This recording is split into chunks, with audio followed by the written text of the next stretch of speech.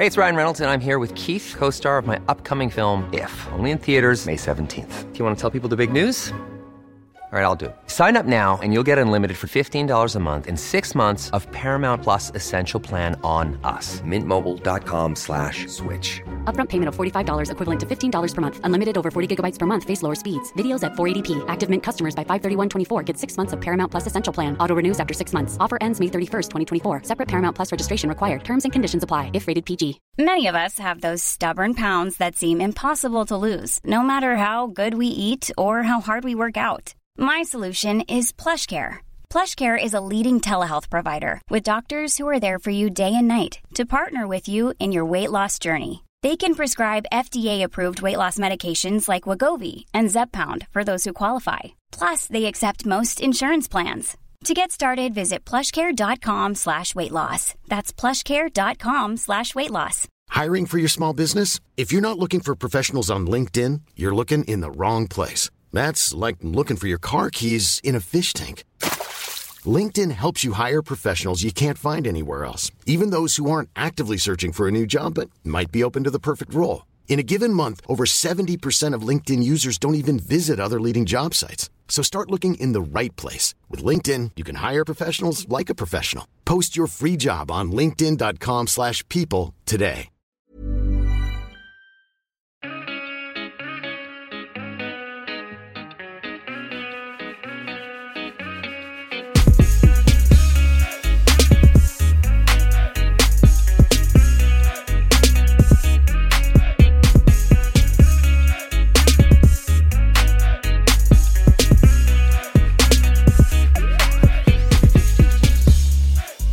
You're listening to Black History Unveiled with me, Amat Levine, the podcast where we spotlight pivotal moments, influential figures, and groundbreaking movements from Black history, from the continent to the diaspora. As I mentioned in last week's episode about Aksum, what we now call Ethiopia is a region with an incredibly long history, and a place we'll return to many times over the course of this podcast. And we'll do it right now, in fact. This episode is about an Ethiopian prince whisked away to England under mysterious circumstances. Since then, a battle has been waged over his remains, with Ethiopia yearning for his return, a request staunchly denied by the British monarchy.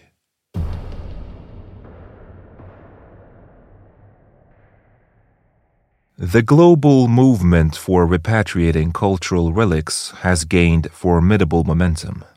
This year, the U.S. agreed to return ancient artifacts smuggled from Turkey in the 1920s, and the pressure on the British Museum to return the 2,500-year-old Parthenon sculptures back to Greece has been mounting. Here in Sweden, the Museum of Ethnography has just returned its share of the Benin bronzes, stolen from present-day Nigeria by the British in the late 1800s. It is not only works of art sparking repatriation debates. Human remains, too, are being reclaimed. At the end of last year, Sweden agreed to repatriate the remains of 18 Sami individuals and have them reburied at a cemetery in the far north of Sweden. These skeletons had previously been exhumed in the name of racial biology in 1915. And this past June, Germany consented to return over 100 Maori and Moriori remains to New Zealand. Despite these successes, the repatriation movement still faces stiff resistance. The discussions can still become intense, downright infected. A recent clash involves the British royal family rejecting Ethiopia's pleas to return Prince Alemayo's remains, interred since 1879 in St. George's Chapel at Windsor Castle. The prince's father, Kasa Hailu, was the one who marked the end of the Zemene Mesafint, a period in Ethiopian history often translated to the Age of Princes. It was roughly 100 years between the mid-18th and mid-19th centuries when provincial warlords warred among themselves for power. After triumphing over his rivals, Kasa Haile was crowned emperor in 1855 under the name Theodros II. Theodros II's reign, though visionary, was marred by internal revolt. Being a Christian country, Ethiopia, or Abyssinia as it was called back then, was also threatened from outside by Muslims from the Ottoman Empire. Desperate for allies, he reached out to the British Queen Victoria, but his overture was met with silence. Outraged, Theodros imprisoned the British consul and several Western missionaries, prompting a massive British military response in 1868. The expedition was strategically complicated, and reaching the emperor's remote fortress was incredibly taxing. But armed with cutting-edge weaponry, the British force swiftly overcame Theodros' fortifications once they arrived at the stronghold. The emperor, choosing death over capture, committed suicide after releasing the captives. Before the fort was burned to the ground, extensive looting took place. Religious objects from tombs, jewelry from local women who survived the battles, and treasures from the emperor's collection were stolen. The British Museum's Richard Rivington Holmes was there himself and ensured that lots of valuable treasures were in the museum's possession. But the plunder wasn't limited to objects. Theodros' young son, Prince Alemayo, and the son's mother, Queen Tidawork, were also taken to England. Their fate is the subject of journalist Andrew Heaven's book, The Prince and the Plunder, published in the summer of 2023. Some historians have described the prince and the queen being taken to England as outright kidnappings. Others have claimed that it was the emperor himself who asked the British to take his wife and children to avoid them being killed by rivals at home. Regardless, the queen died before they even reached the coast. Prince Alemayo, therefore, left Abyssinia alone under the care of British captain, explorer, and adventurer Tristram Speedy, who had participated in the expedition. As noted in Andrew Heavens' book, early British accounts largely ignored Alemayo. The prince mainly loomed in the background and was not given a voice. This account by artist and war correspondent William Simpson recalls Alemayo's unfamiliarity with European dining customs. It is a telling example of what I mean. Quote, "This was a great change for the little fellow, as a European table and all its details were new to him. His fingers had been his knife and fork previously. He chanced to sit beside me on the first morning at breakfast, and I remember how I gave him his first lesson in manipulating bread and marmalade. He had not the faintest notion what to do with these articles when placed upon his plate." End quote. Hey, it's Ryan Reynolds, and I'm here with Keith, co-star of my upcoming film, If, only in theaters May 17th. Do you want to tell people the big news?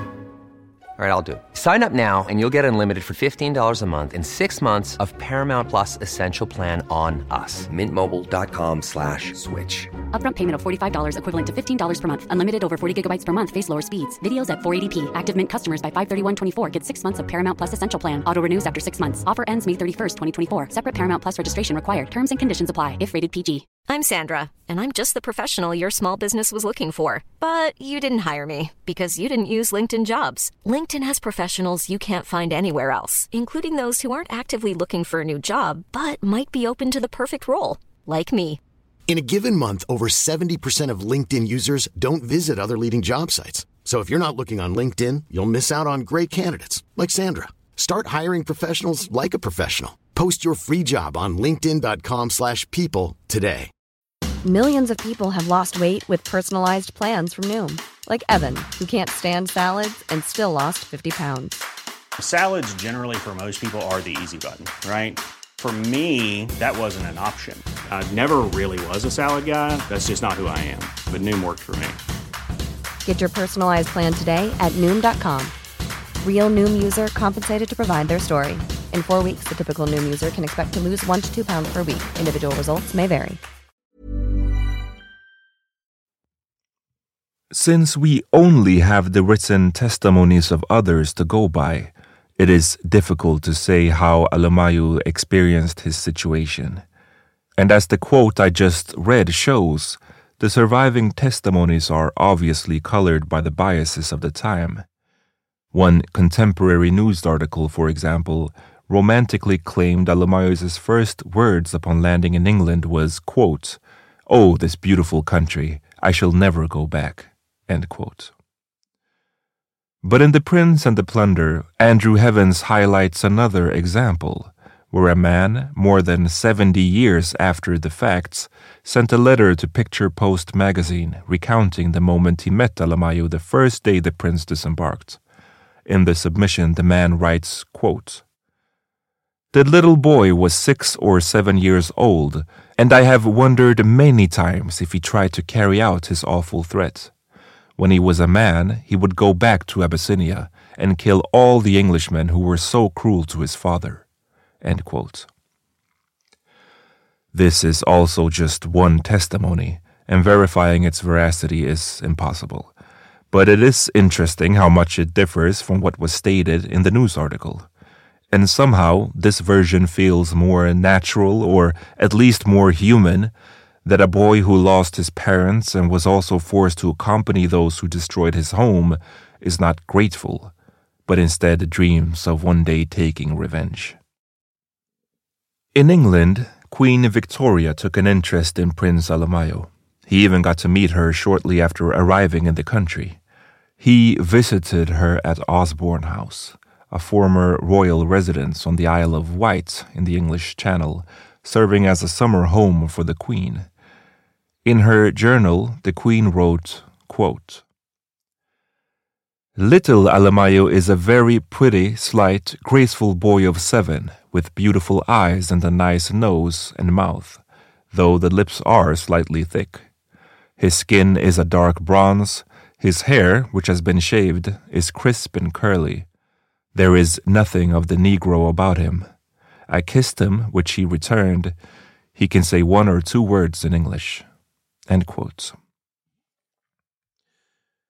Captain Speedy was then made the official caretaker of Prince Alemayehu. For the trouble, Speedy received a juicy salary from the royal house.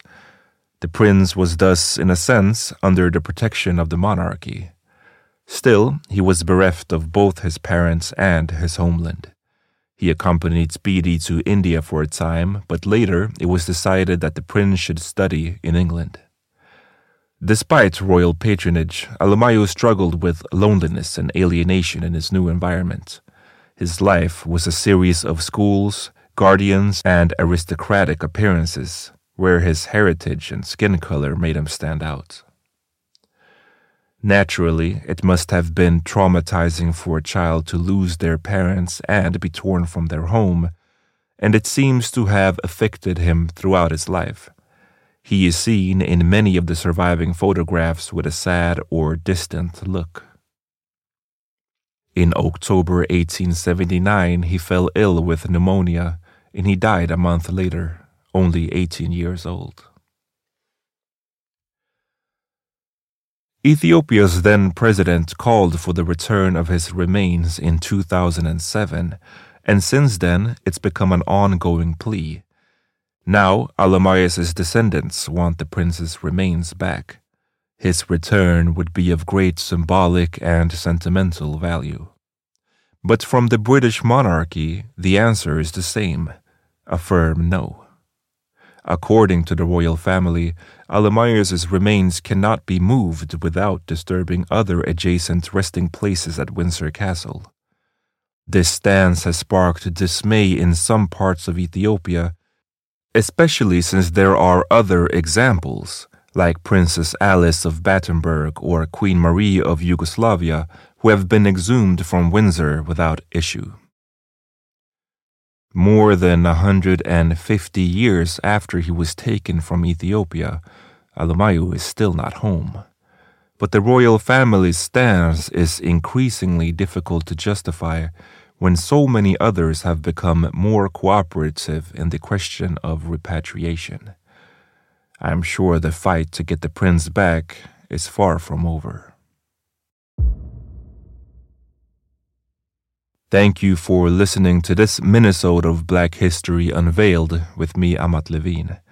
Remember that you are welcome to submit questions about the episodes or anything else for that matter, and I will answer them in future Minisodes. As usual, you will find sources used, maps and pictures, ad-free episodes, and entire bonus episodes at patreon.com/blackhistoryunveiled.